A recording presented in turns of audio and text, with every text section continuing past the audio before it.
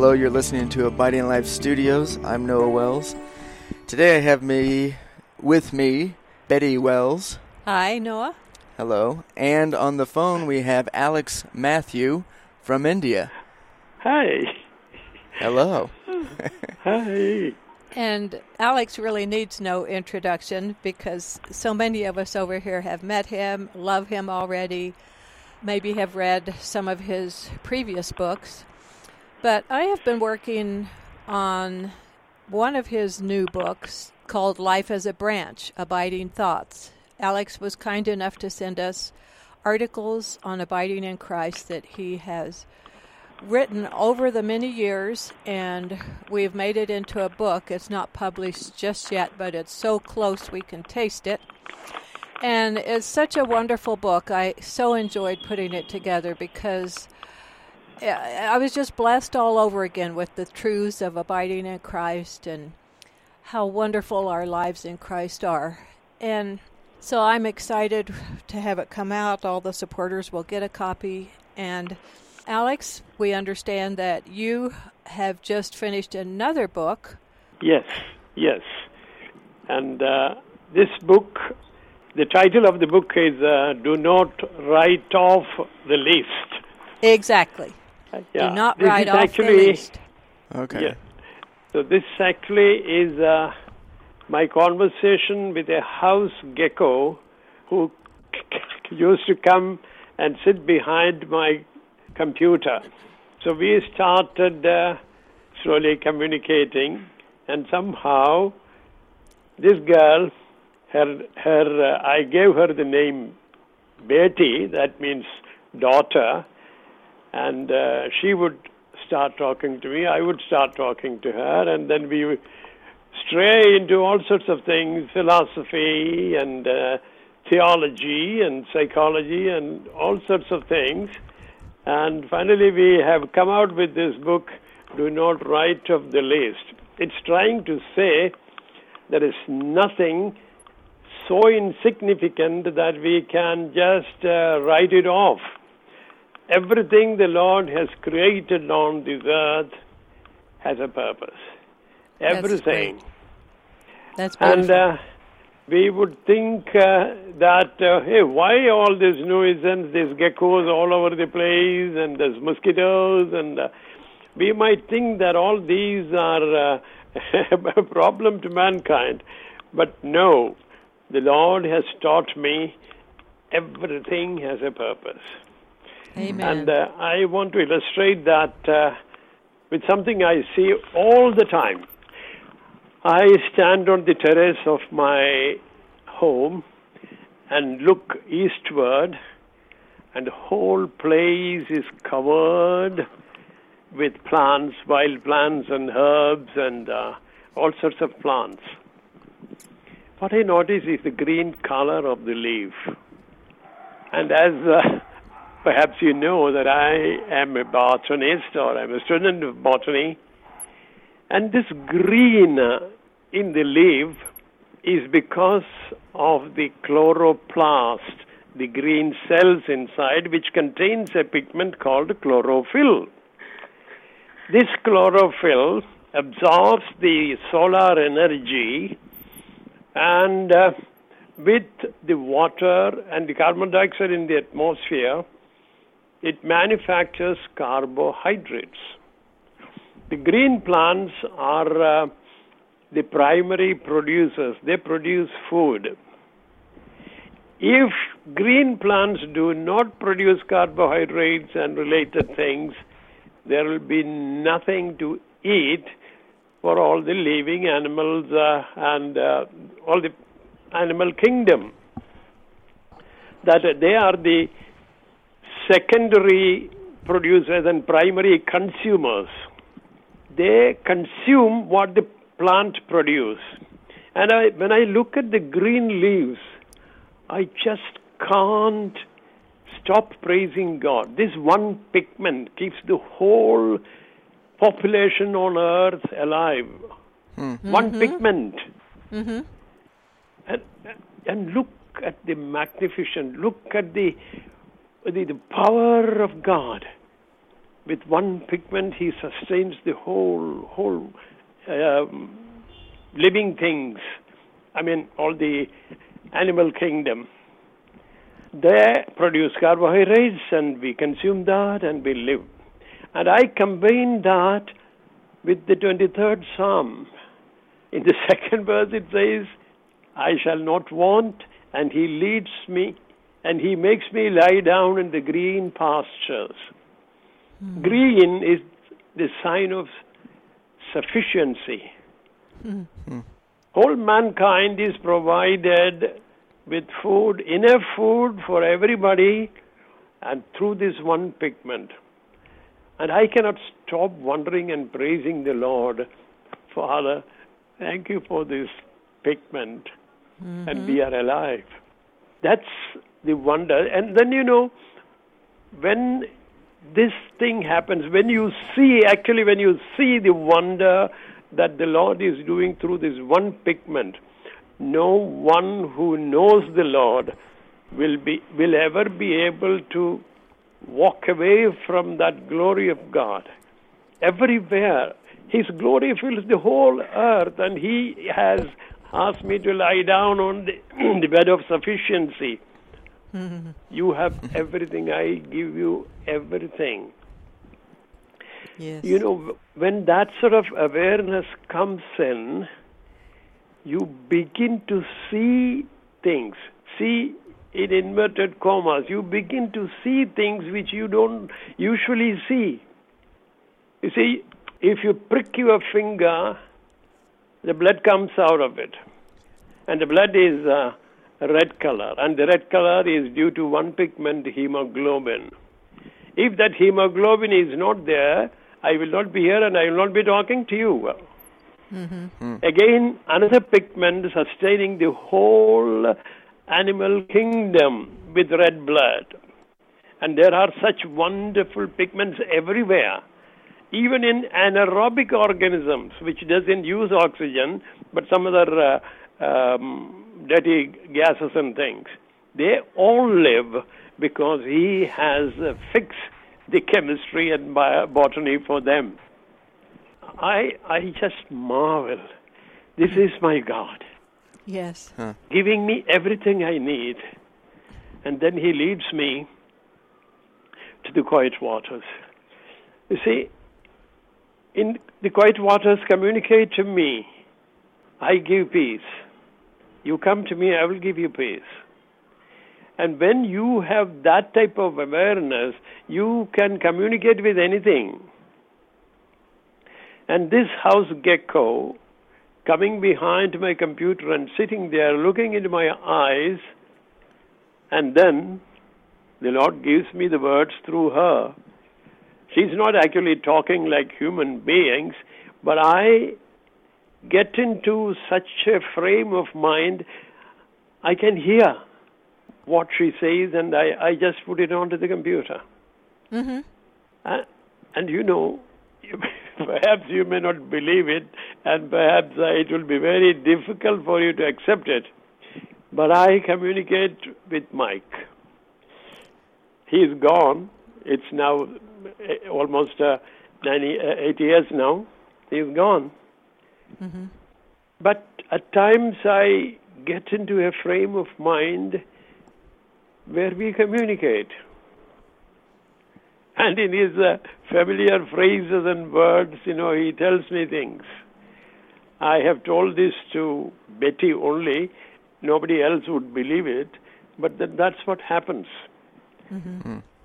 I suspect that when your sensitivity is heightened, you can sense a lot of things that you don't see. Seeing is a sense. Hearing is a sense. Smelling and tasting and touching, these are all senses. Through these senses and beyond these senses, you can sense God where you are. And I have come into an experience, this God, this, how do I qualify this God? This God who holds the whole universe in His hand, He says, I will be a house guest in your home, within you. You are my home. I will abide in you. I am his abode as he is my abode.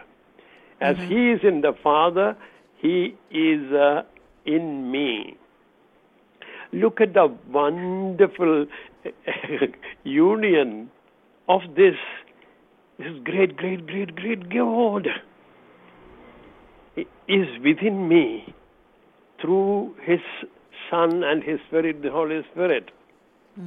You can't fail to sense him. You may not see him as an object. He's not an object. He has promised to give me his Spirit within me, the counselor, his counselor.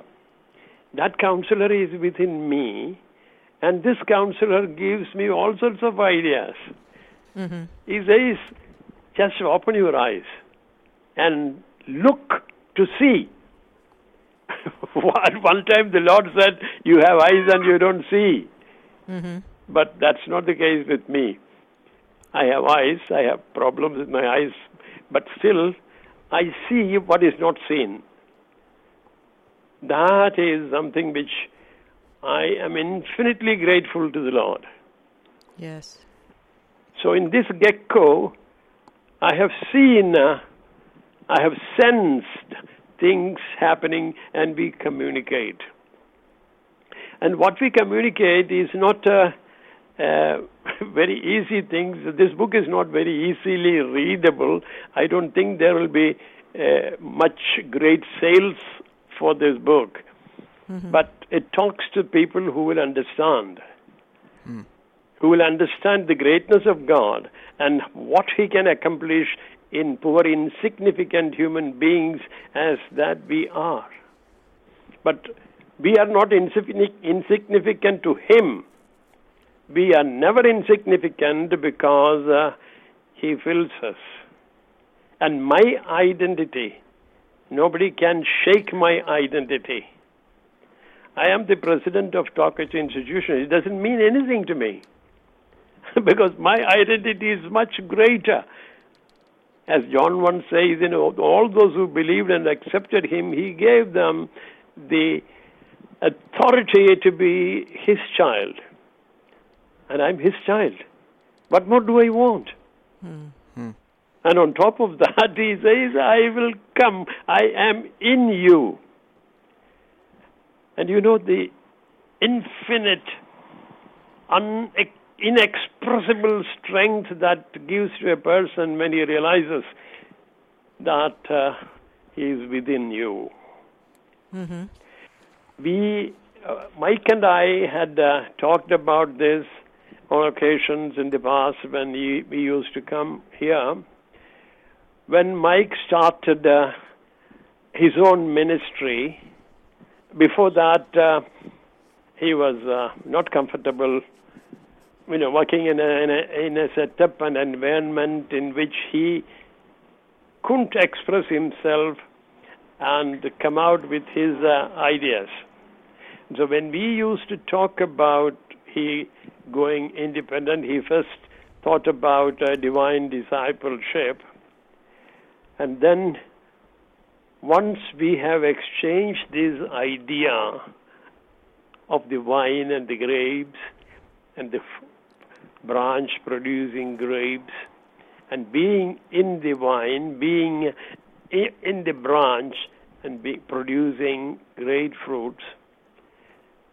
And something happened between us and Mike was greatly influenced by that idea of abiding. And then from divine discipleship, he took up Abiding Life Ministries. And how greatly it has strengthened me and helped me. Our interactions, Mike and I, talking on abiding, it has reinforced our thoughts and gone deep into our being and come to totally believe and trust and acknowledge that the only way to exist on this miserable earth is being in Him. There is so much that goes around in the world which should not happen, but it is, because people are all concerned with what they can make out of a situation. And for some reason or the other, people act without thinking. Emotions are always up, and they react in emotions. That's the doom, that's the bane on mankind. People react without thinking, maybe like animals. It's not reflex action, but it is considered reaction. I've been trying to make this idea spread a little more wider. The act of responding instead of reacting.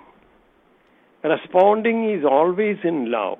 Reacting is always in anger. All the problems in the world is created by man reacting in anger. So that's what this poor gecko and I communicate is the foolery of mankind in reacting without thinking. I would not call them, or I have no authority to call them anything else, but they behave more in a zoological manner, reacting with the slightest irritation and saying things which should not be said and doing things which should not be done.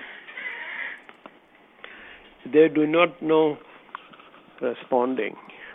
Responding is always in love. And remember, through the streets of Jerusalem, the people, the citizens of Jerusalem, they heckled him, hit him, spit on him, and nailed him on the cross and put him up. And they're looking at the humanity in front of him. The first thing he says is, Lord, Father, forgive these people.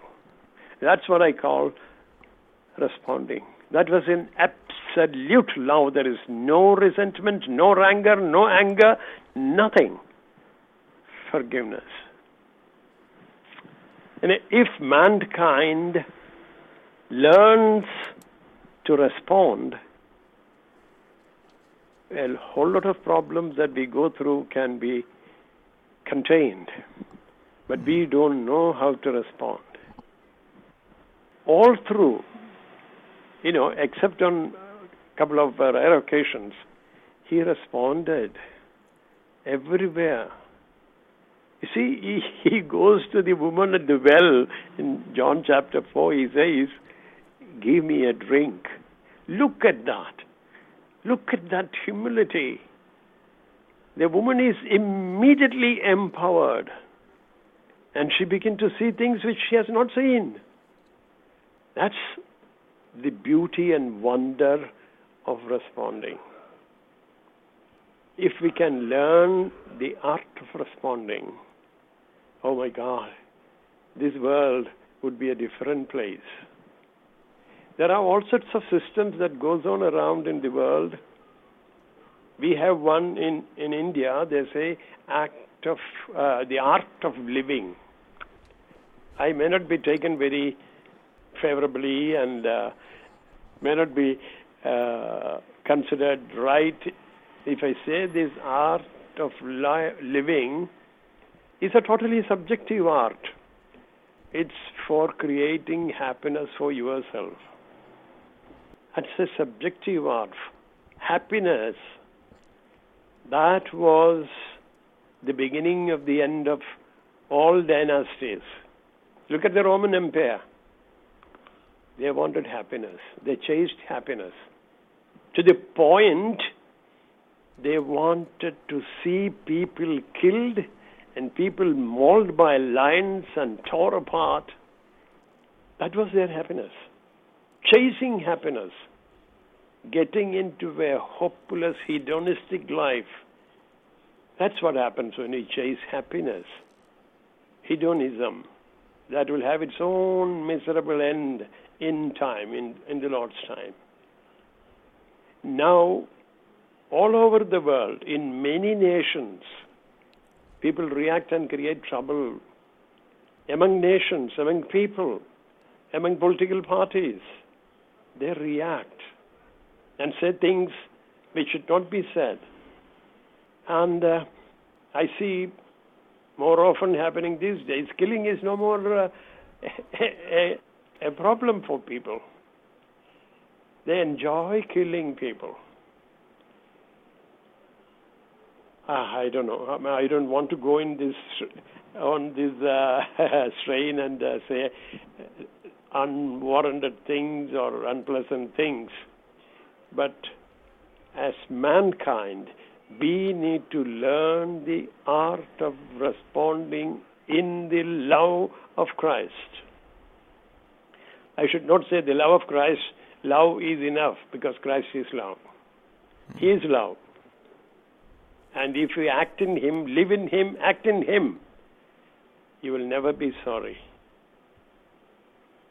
I have certain physical situations and, all the time, when I was going through a phase of multiple myeloma, bone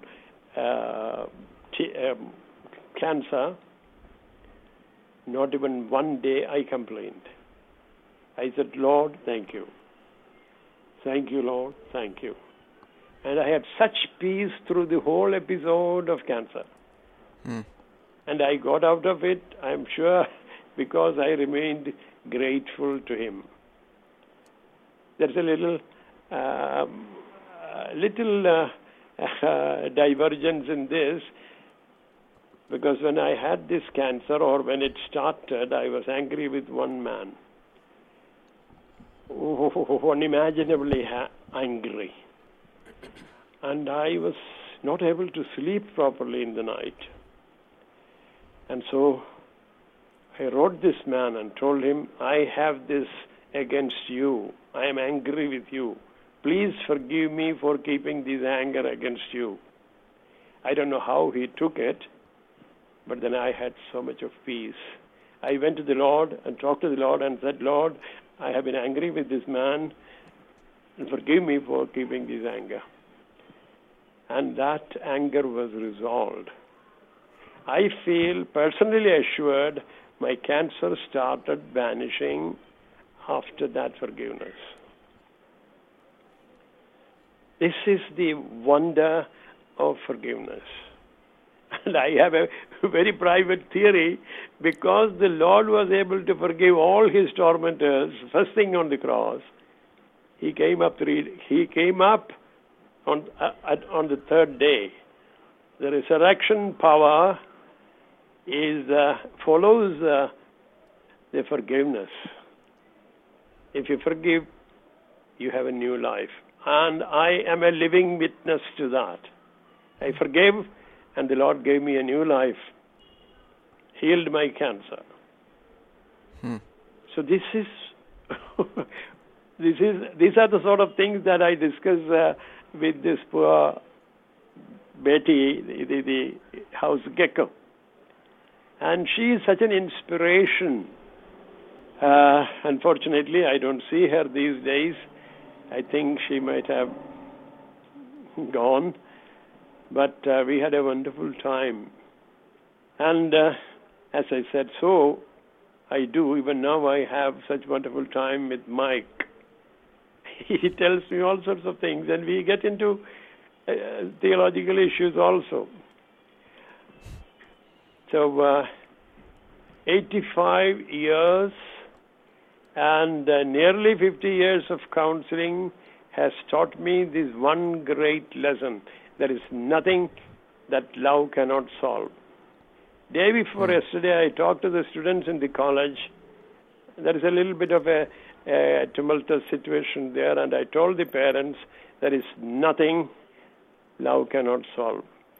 Mike used to say, there is nothing the presence of Christ cannot solve. And that is absolutely applicable in the counseling that we do. We, in the sense, Mike and I,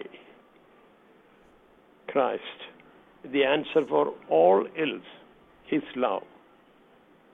Heals. His love heals.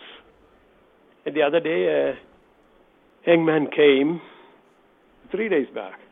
A young man came, he had a problem of alcoholism. And we talked, and he said that as I am with you sitting here, I can give up. But when I go out, I don't know. So then I told him the secret. When you go out, anywhere you go, you are never alone. The Lord is with you. You are never alone.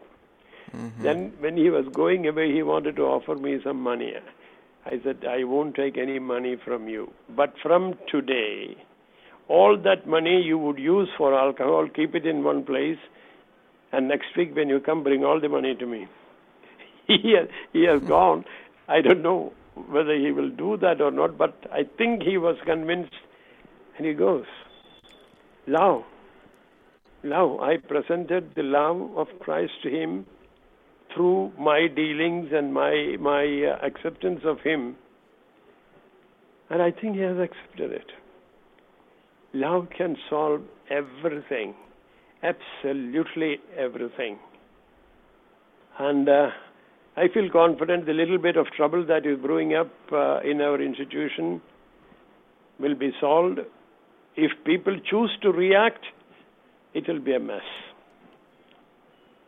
If people don't learn to respond in love, every situation can become a mess. That's what I believe. Mm-hmm. And, the unfortunate part is I don't have many people who understand me. I don't pretend that I'm an intellectual or I am a holy person. I'm just a down-to-earth, ordinary person, but who has got into this secret of responding in love. Everything. If somebody comes to you with all sorts of anger and wanting to kill you, if the love of Christ abides in you, you would be able to face any adversary with a smile that the Lord gives. And that generates wonders. I don't know whether this little gecko has found that in me, the freedom that she took with me. The geckos are usually not friendly things. They are very shy and they run away. But this girl has, she has crept into my hands and shoulders, and when I go to church, she says she sits in my pocket.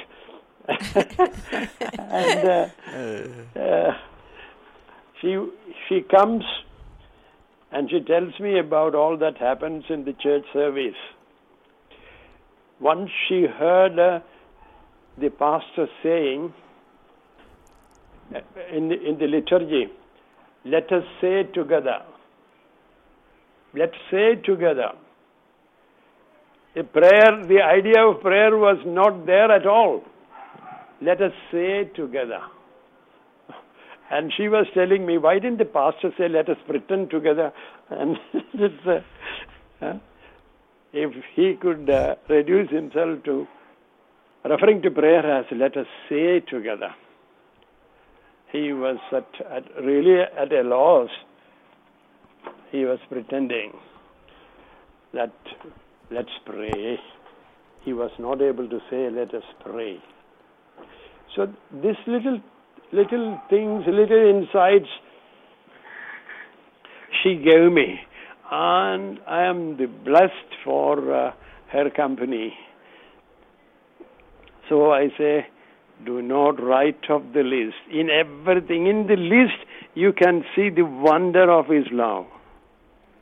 In the list. So when he says that if you give a glass of water to the least of among you, you give it to me. And I would take it as he is telling me, take care of the least man, take care of the least. Not the big, powerful leaders and kings. The least, they are the important ones. I love the least. And you must know that. If I love you, you must know that I love the least also. I am the least. And he loves me. What a joy to have a God like this.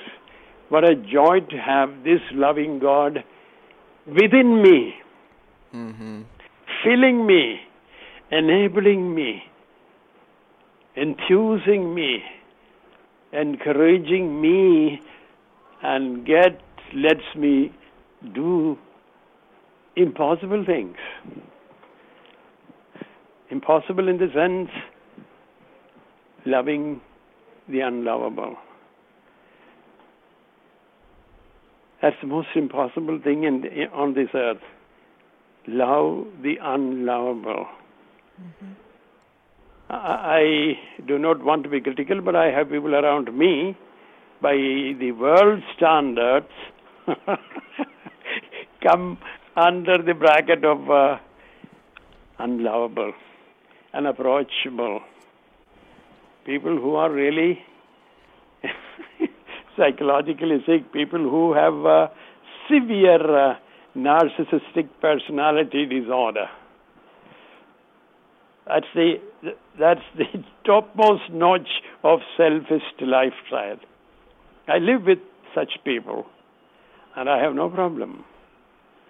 I have no problem. I would have created problems in the past, but when this awareness of the Lord in me deepens and grips me, I have no problem with anything. I don't want to say anything about what goes on around here.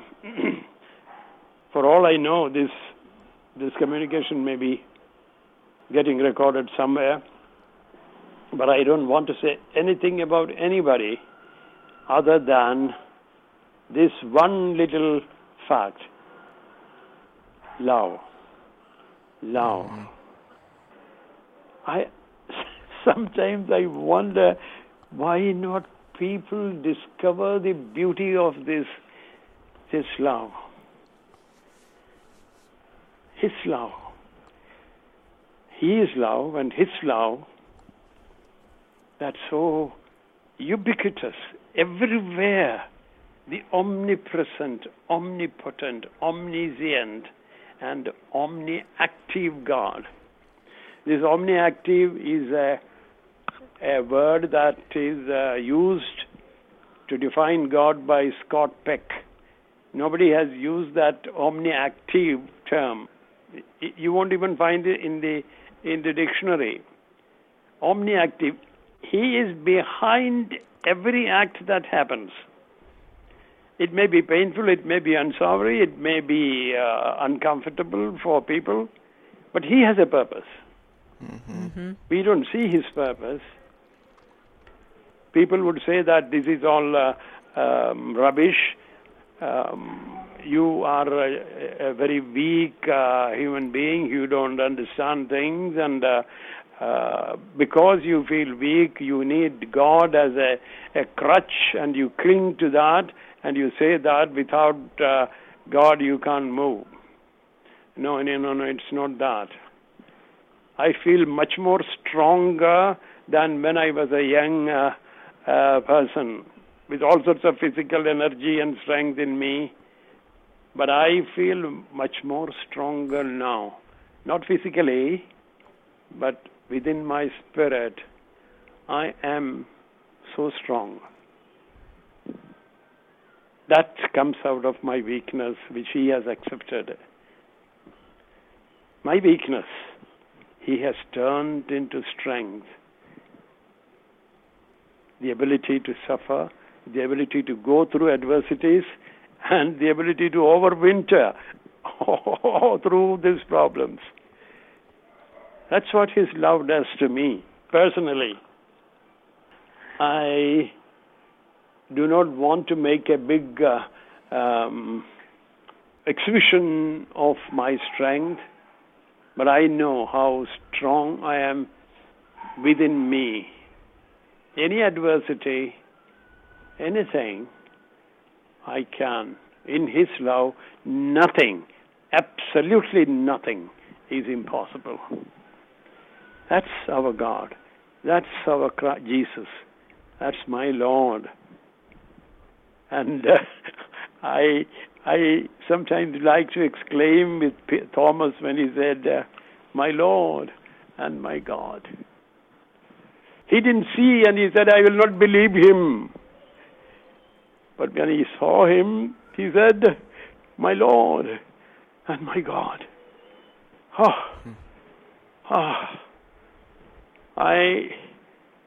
I feel like I'm there when Thomas said that. That's the only thing I can say wherever I am. My Lord and my God. It contains everything. From this one humble pigment of chlorophyll through which He sustains life. What a great God.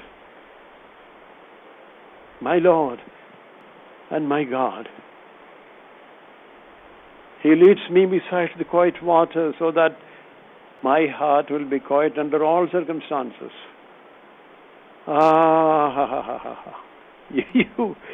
There's no comparison. There's nothing the Lord is not giving to you.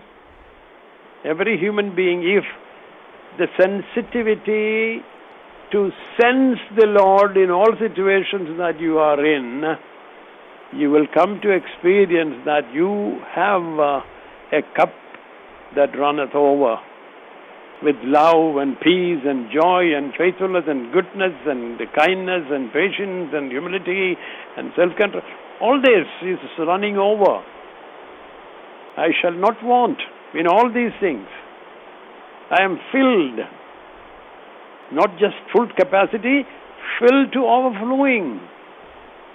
We just imagine that type of filling. Who can fill you like that? But ordinarily, people are not aware of it. That's what I would say. Increase your sensitivity to sense Him in everything, everywhere, in every thought, every act. Sense Him, and He fills.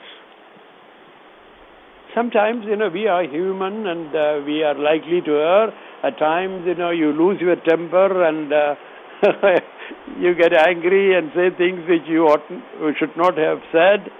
And that sort of thing happens, and then, of course, you have a recourse and you come back, be on your knees and tell Him, Lord, I have erred. That gives you a fresh air to breathe when you are able to say, Lord, I have erred. I am weak. Despite your strengthening me, my carnal nature, my human proclivities surface, and I go wrong. So I come to you, Lord, forgive me, receive me back into your fold, and never leave me alone. I can't even for a moment survive without your sustaining strength and your source of joy within me. That's my God. That's the Lord who is within me. That's the Lord who makes me succeed, sustain me all my weaknesses, and succeed me and come on top of the situations. We had some floods here in Kerala these days, and a whole lot of cattle, cats and dogs and sheep and cows and a lot of living beings was engulfed by these rushing waters, and most of them died. The papers were all with pictures of dead animals and sometimes human beings, and everything goes under the deluge of this rushing water. But I have not seen any report of saying that a duck drowned in these floods. The duck don't get drowned in the flood. I teach my children, ask my children, why is that we don't see a report that no duck has died? And they say that they can float on water and this and that. And I ask them, what makes them float on water? And sometimes they try to answer me something, and I tell them they have the buoyancy to remain above water. So that's the buoyancy I have. The Lord has given me His Spirit and given me the buoyancy to be above my situation. No situation will subdue me. No situation will take me under it. I will remain above my circumstances because the Lord fills me with His Holy Spirit, which gives me buoyancy to be above my situations. That is the advantage of a person who abides in Him, and in Him who He abides. Once He comes into me, I'm top of my situation. No flood can take me away. No angry human being or no wild animal will take me away. Even wild animals, I tell you, I can face them in equanimity and in love, and nothing will happen. Yes, I'm getting old, I'm getting physical problems and that, and right now I have rheumatoid arthritis, and I take painkillers. These are all natural processes which I have to accept and be thankful. Lord, thank you. Even so, my circumstances will not take me down and make me drown in the onrush of anything that may happen around me. I will remain above my situation. And I will rejoice in the fact that I am above my situation. Circumstances will not destroy me. So sometimes that's the sort of thing that Mike tells me. Hey, come up above the flood, be above your situation, and you know you are light enough to be above your situation. You don't have to get burdened by what others do. That's their problem. You don't buy their problems and make it yours and flow with them in the rush of events. You stand apart, you enjoy whatever is going on. If you can try to help them, if they want your help, help them and take them with you above their situations. People allow their situations to drown them. It's their own creation. Mike tells me at times, you know what these problems are? People create their own problems. And when he was doing counseling in Denver also, he would say that these people who come for counseling, poor people, they don't understand. They create their own problems. And when we confront them, they are not willing to accept it. But if the confrontation is in love, sooner or later they might see that they are creating their own problems. In everywhere, in any time people come to you for counseling, they are coming to find fault with others, somebody else. I am like this because of what the others have done. The daughter-in-law probably talking about her mother-in-law and the mother-in-law about the daughter-in-law. And all these things, all these sufferings, they create. everywhere. Human beings are very good in creating their own problems. And if you just notice that very carefully, you can see the dynamics of the development progress of the problems that people create.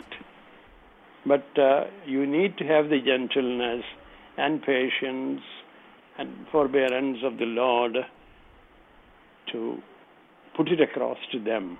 That's counseling. That's what counseling, what Mike says, that you see that these people, get it across to them. In official counseling language, that means personalizing the problem. That personalizing is a point in which, after which the people will not come back to you for counseling. They don't want to take the burden, own up the responsibility that they have created their problems. And that's a very difficult stage in counseling, personalizing. I have contributed to this. Most people do not have the strength to say that. And they go back on it. Fear grips them.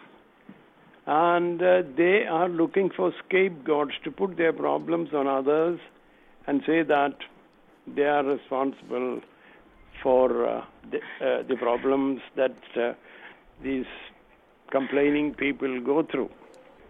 But anyway, I think I have rambled a lot outside the scope of this book, but all these thoughts come in the book Do Not Write Off the Least. The earlier book was Who Stole the Cookies? That was a very light reading, very simple stories of people who come for counseling, and they create a situation in which they don't have any answers. So I tell these stories to my readers and ask them, what do you think? How can this situation be solved? And I give them opportunity to think through and find out.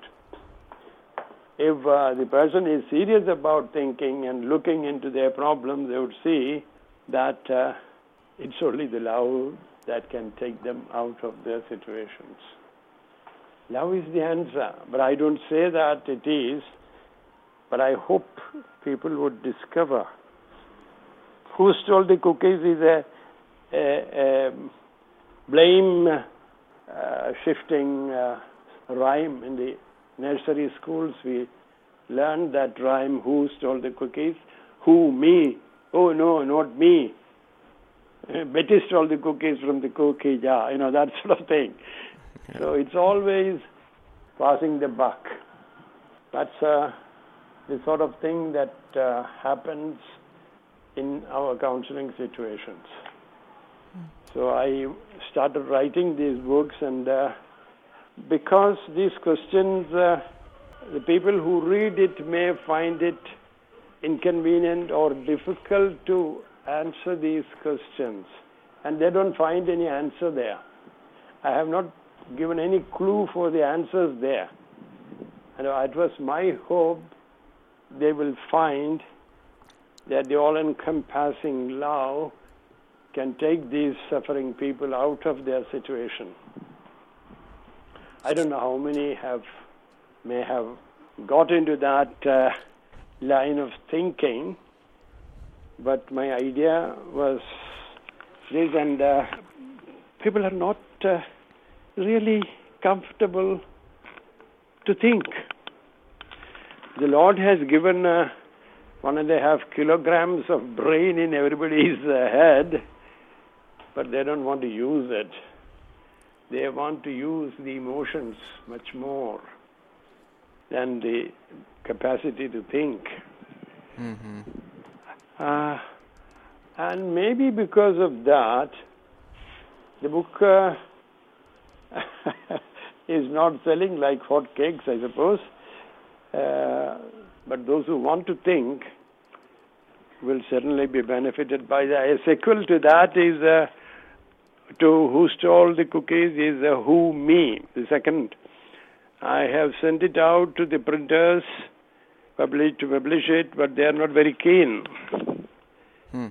Maybe because the sales of this book is not very profitable to them, but that sort of thing happens, you see.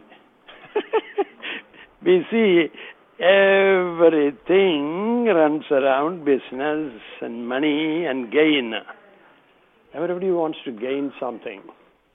I like to use a word ordinarily. I very often use that when in my teaching and in my writing, I use this word ordinarily. Ordinarily, human beings do not want to burden their brains with thinking. I mean, the scientists and the group of people who are thinkers and all that is different with, that's what I say, ordinarily. Everyone is looking for gain. What is it that I can get from this? Profit, gain, feeling good. Everybody ordinarily wants to feel good. And for that feeling good, they are willing to do anything.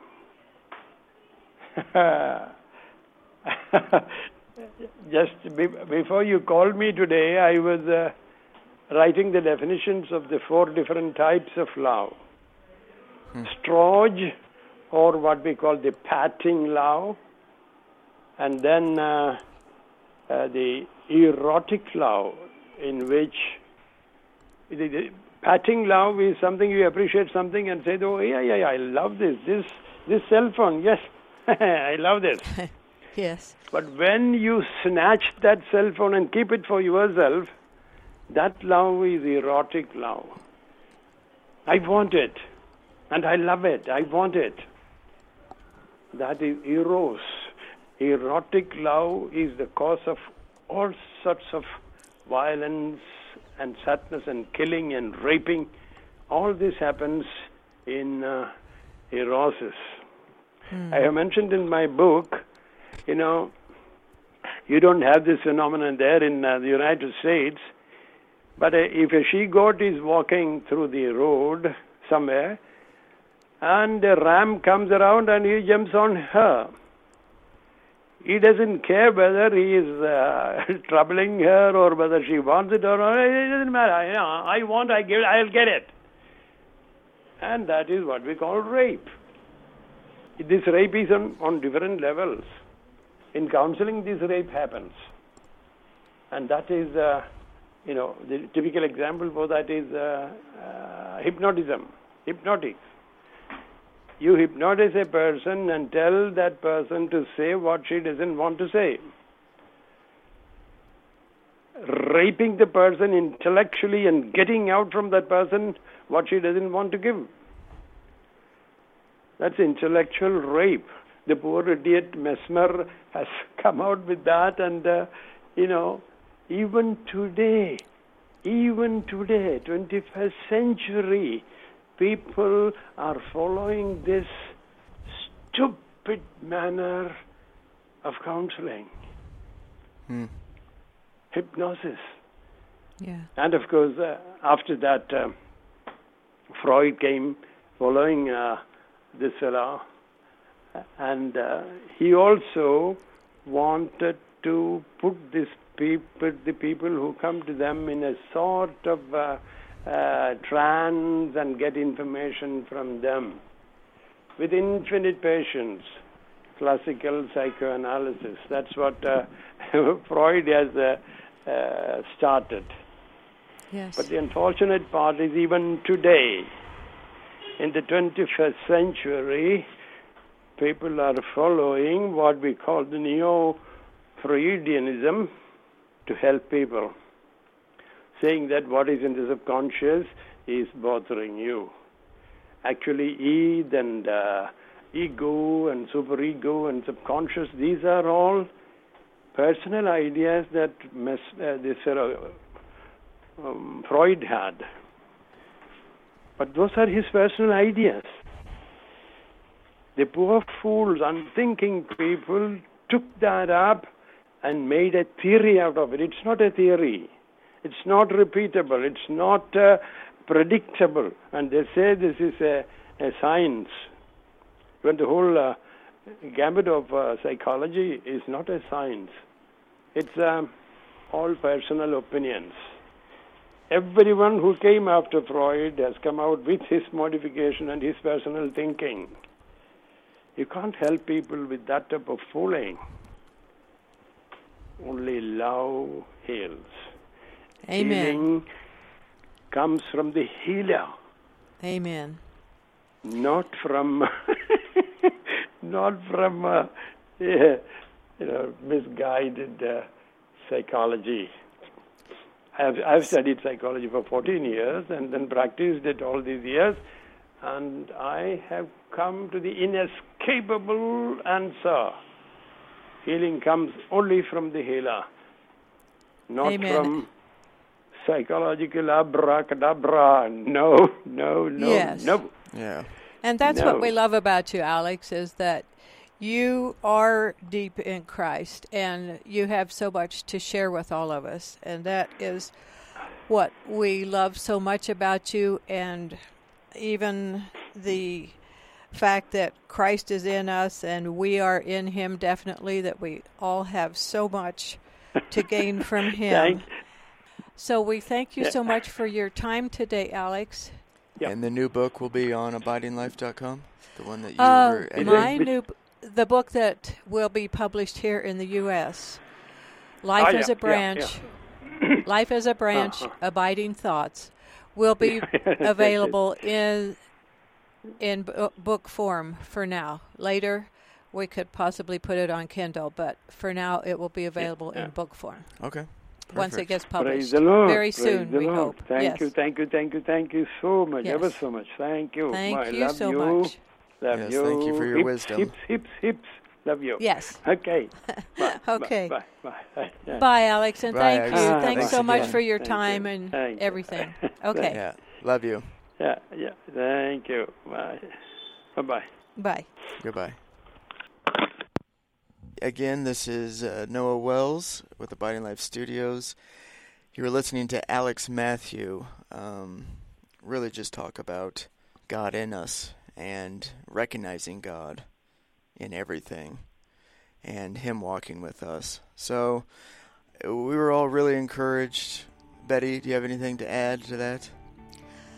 I just was so happy not to interrupt him and let Alex flow, because he has so much to share with us in the life that the Lord's given him. So I was very happy for our time with him. Yeah, it was a great time, and thanks for listening.